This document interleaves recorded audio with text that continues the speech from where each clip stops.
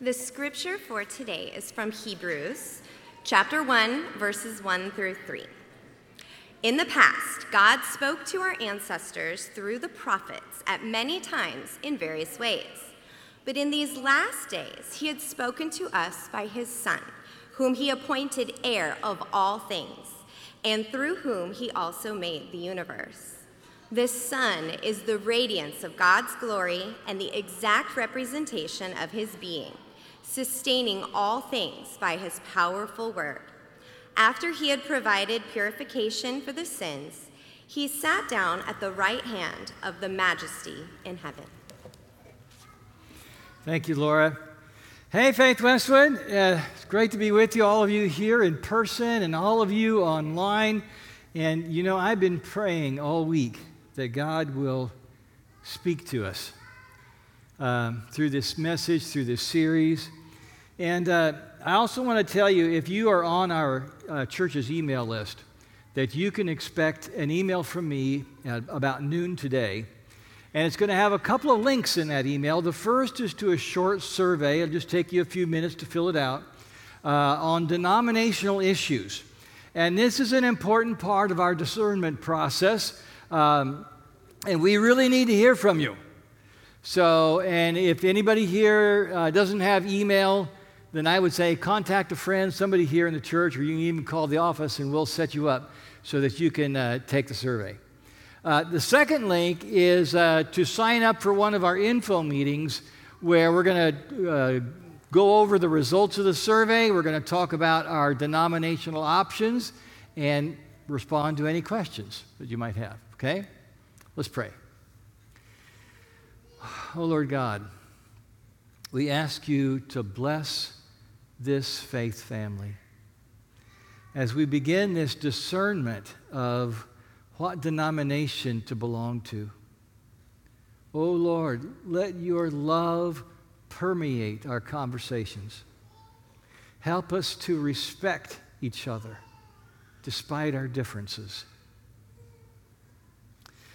And now, Lord Jesus, breathe into us the presence and power of the Holy Spirit, that we might be able to understand what has been revealed to us in Scripture. In your name we pray, and all God's people said, amen. When I was in college, a fraternity brother of mine received a really nice, sweet card from his girlfriend. And, she added love, all this, put her name in it. At the bottom, she added a scripture reference, Philippians 1:8. And so he looked up the verse, and then he brought his Bible to me and read that verse. He says, Steve, listen to this. For God is my record, how greatly I long for you all in the bowels of Jesus Christ. He looked at me and said, the bowels of Jesus Christ? What's she trying to say to me? And I said, what translation have you got? He looked on the spines, King James. And I said, let's find another translation. So we did, and we found one very similar to our New International Version here, which reads, God can testify how I long for all of you with the affection of Christ Jesus. Bowels or affection? Well, which is the right translation? And I will tell you they are both right. They're both right. The King James Version gives us a very literal translation of the Greek word splanknon, which means bowels. But the ancient Greeks used that word as well to also talk about something else. They viewed bowels as the source of emotions and affections. Now, today, we do something very similar to that. We associate the bowel, if someone shows tremendous courage, we might say, she's got a lot of guts. Really? Does it make me look fat? Today we're looking at strange things in the Bible. And it's part of the series that we're starting today called Don't Read the Bible. And for some of you, you're already feeling really good about this. You're thinking, this is going to be great. I don't read the Bible anyway. Now, This series will be really important for all of us, but I think especially for our middle school, high school, and college students. Because you're going to have friends and classmates and sometimes even teachers who will challenge you and challenge your faith because of what the Bible says. And I want you to be ready for that. I want you to be ready to stand firm.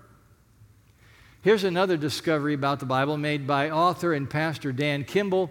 His non-Christian barber one day asked Dan if he believed in unicorns because he says they're in the Bible. Dan was shocked. Unicorns in the Bible? Actually, I didn't know it either. They're in there 9 times. One of them is Isaiah 34. In the King James Version, it says, "And the unicorn shall come down with them." Now, don't be surprised if you find on social media some meme ridiculing the Bible because it talks about unicorns. Or I thought maybe this is a prophecy. Maybe uni is short for university and corn is short for cornhuskers. Huh? Or maybe not. That would not be a valid interpretation. Now, the King James Version is a beautiful translation, but it was published more than 400 years ago, and a lot has changed since then. One, the English language has continued to evolve. Translation scholarship has improved tremendously, and many more and more ancient Bible manuscripts have been discovered. Now, today's translations render that Hebrew word rahaim as wild ox instead of unicorn. I mean, it's kind of understandable why they did that because of how that word is formed in the Hebrew, but the exact meaning is still not certain to us. But even in today's translations, there's still some really strange stuff in the Bible. If you were an Israelite with an infectious skin disease like leprosy, you had to go through a series of rituals, including having the priest dab lamb's blood on your right big toe and your right earlobe.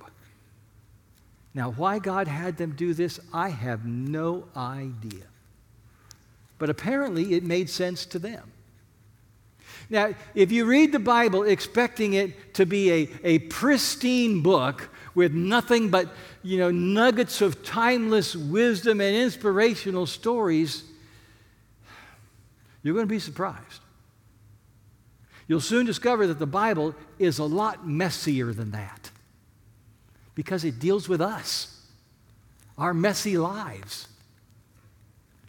I read a book recently by a guy who's agnostic about God. He also happens to be a vegan. And even though he doesn't believe in the Bible, he quoted Genesis 1:29, which says, where God says, "I give you every seed-bearing plant on the face of the whole earth, and every tree that has fruit with seed in it, they will be yours for food." So does this mean that God wants us all to be vegans? Well, if all you had was this verse, you might be able to say yes. But then 8 chapters later, God says, "Everything that lives and moves about will be food for you. Just as I gave you the green plants, now I give you everything." It's not a commandment, but you have to eat meat. You can be vegan if you want. But God is giving you permission to eat it. So today's message is, don't read the Bible unless you're ready to keep reading. You see, every portion of the Bible is only understood within its context. As my New Testament professor in seminary liked to say, context is everything. He shortened it to CIE. Context is everything. So please grab a Bible and let's open it to Hebrews chapter 1, verse 1 and the first part of verse 2. This was from the scripture reading that Laura just read for us. And by the way, you're going to notice these bookmarks in the Pew Bible this morning, which kind of outline the whole series here. You can take this bookmark home. And you say, of course, well, why do I need a bookmark if I'm not supposed to read the Bible? Well, it's there to tempt you to read the Bible.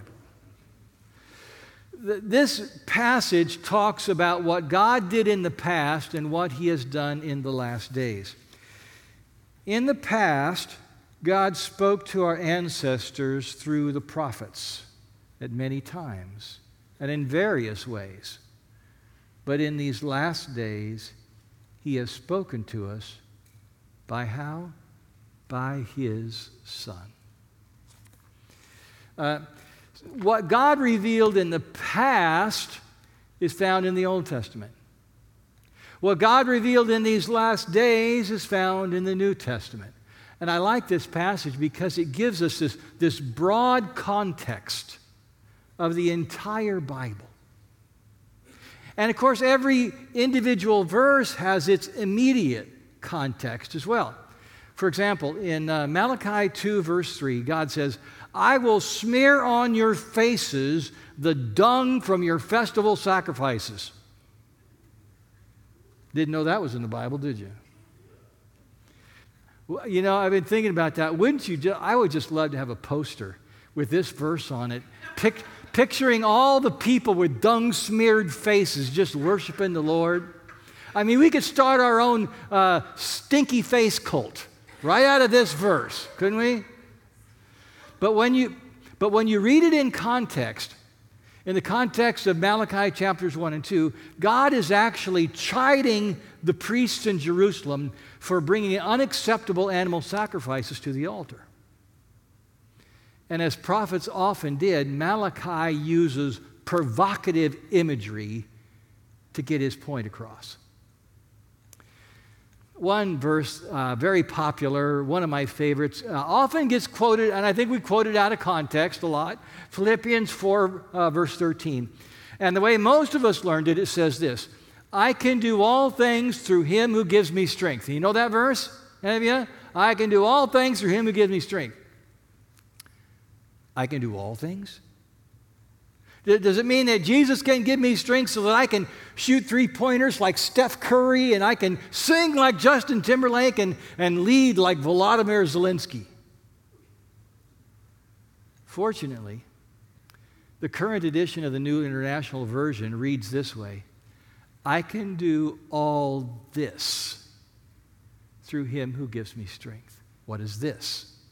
Well, it's inviting us to go back and check the context.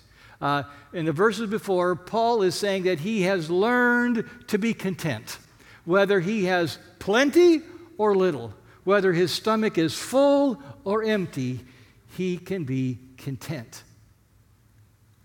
That's what he can do through Christ who gives him strength. Context is everything. In an early chapter of Dan Kimball's book, he makes 4 quick points, statements about the Bible. First, the Bible is a library and not a book, and of course a lot of us know that, but yes, it is printed under one cover. You can hold it in one hand, but it's 66 books written in 3 original languages, Hebrew, Aramaic, and Greek, with an assortment of genres over a span of about 1,500 years and by a few dozen authors. God inspired those authors, but they used their own vocabulary. God didn't bypass their brains, worked through their own thoughts, and used their own understanding of the world. Kimball's second statement comes from one of my favorite Old Testament scholars, John Walton of Wheaton University. He says, the Bible was written for us, but not to us. That's interesting, isn't it? The Bible was written for us, but not to us. I love the Bible. The Bible is a story of God's saving mission to rescue his lost children and to restore his broken creation. Without the Bible, we wouldn't know Jesus. We wouldn't know how to live as his followers. But I have to be careful that I don't read it as if it were directly written just to me. For example, we love Jeremiah 29:11. You know, a lot of you know this verse. Some of you would say it's your favorite verse. It says, "For I know the plans I have for you, declares the Lord, plans to prosper you and not to harm you, plans to give you hope and a future. We love that promise, don't we? But I want you to know this verse is not a blank check from God. It's not promising a trouble-free life with a high-paying job and a huge house and a large, happy family. You see, Jeremiah wasn't writing to us with our assumptions. He was writing to people who had been abducted from their homes and marched in chains hundreds of miles away to live as refugees in Babylon. Jeremiah is reassuring them in their hardships that their days as God's chosen people are not over. They will not all die in Babylon. And when their 70 years of exile are complete, their grandchildren will have the opportunity to return to Jerusalem. That's what this verse is about. And we have to read it, remembering that point of view. Kimball's third statement is never read a Bible verse. That is, never read just a verse alone, although I'm going to continue to quote verses now and then to you, but they're to help give the context for other passages. But this goes back to what I said about context. You know, every verse comes from a paragraph. Every paragraph comes from a chapter. Every chapter comes from a book. Every book comes from the Old or New Testament, and it's all part of God's big story of salvation. And that's why you and I have to keep learning the Bible all our lives. I mean, it's like a puzzle, and we're always putting these pieces together. Oh, this over here fits. In the 2nd century, a guy named Marcion decided that Jesus' people didn't need the Old Testament anymore. Get rid of it, chuck it, it's no good. And that can be tempting, right? Because sometimes we read the Old Testament and go, ooh, this is hard to hear. Fortunately, the Christian leaders in the 2nd century realized that Marcion's idea was basically flawed. The Old Testament is like the root of the plant. And the New Testament is the green stem and the leaves above the ground. And if you sever the root from the sprout, they both die.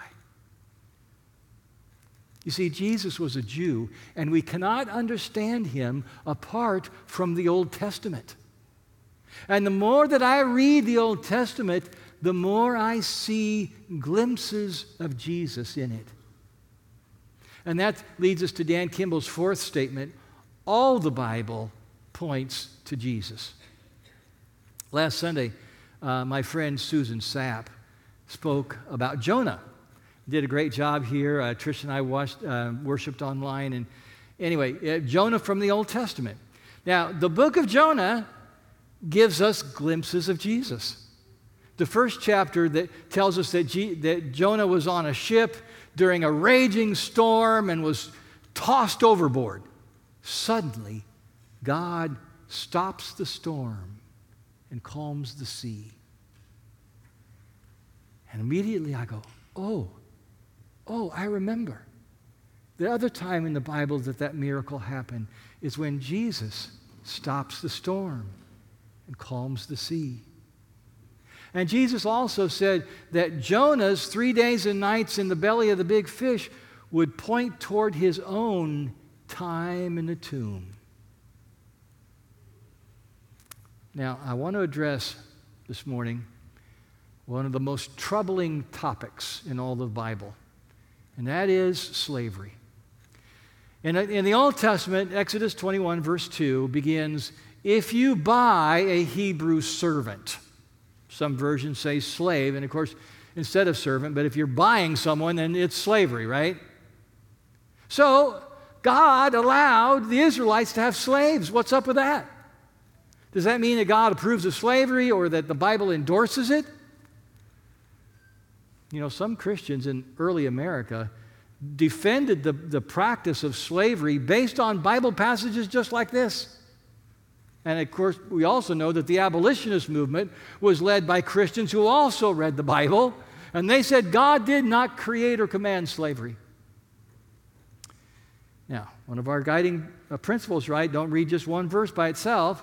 So we have to keep reading, and we don't have to read very far, because later in Exodus 21, God clearly forbids kidnapping to sell that person as a slave. And that's what happened in the Atlantic slave trade. Africans were abducted and transported to this continent to be sold as slaves. But in ancient Israel, slavery wasn't like that. Mostly a person would sell himself or herself as a slave as a way to not starve if you were so desperately poor. And it was also meant to be a path out of poverty. And what we see in the law of the Old Testament, and all these laws in Exodus, Leviticus, Numbers, and Deuteronomy, is about limiting evil. And when we read all of Exodus 21, verse 2, it says, if you buy a Hebrew servant, he is to serve you for 6 years. But in the 7th year, he shall go free without paying anything. So it was not slavery for life. God was limiting the evil, right? And here's some more context. If you read the first part of Exodus, what is it about?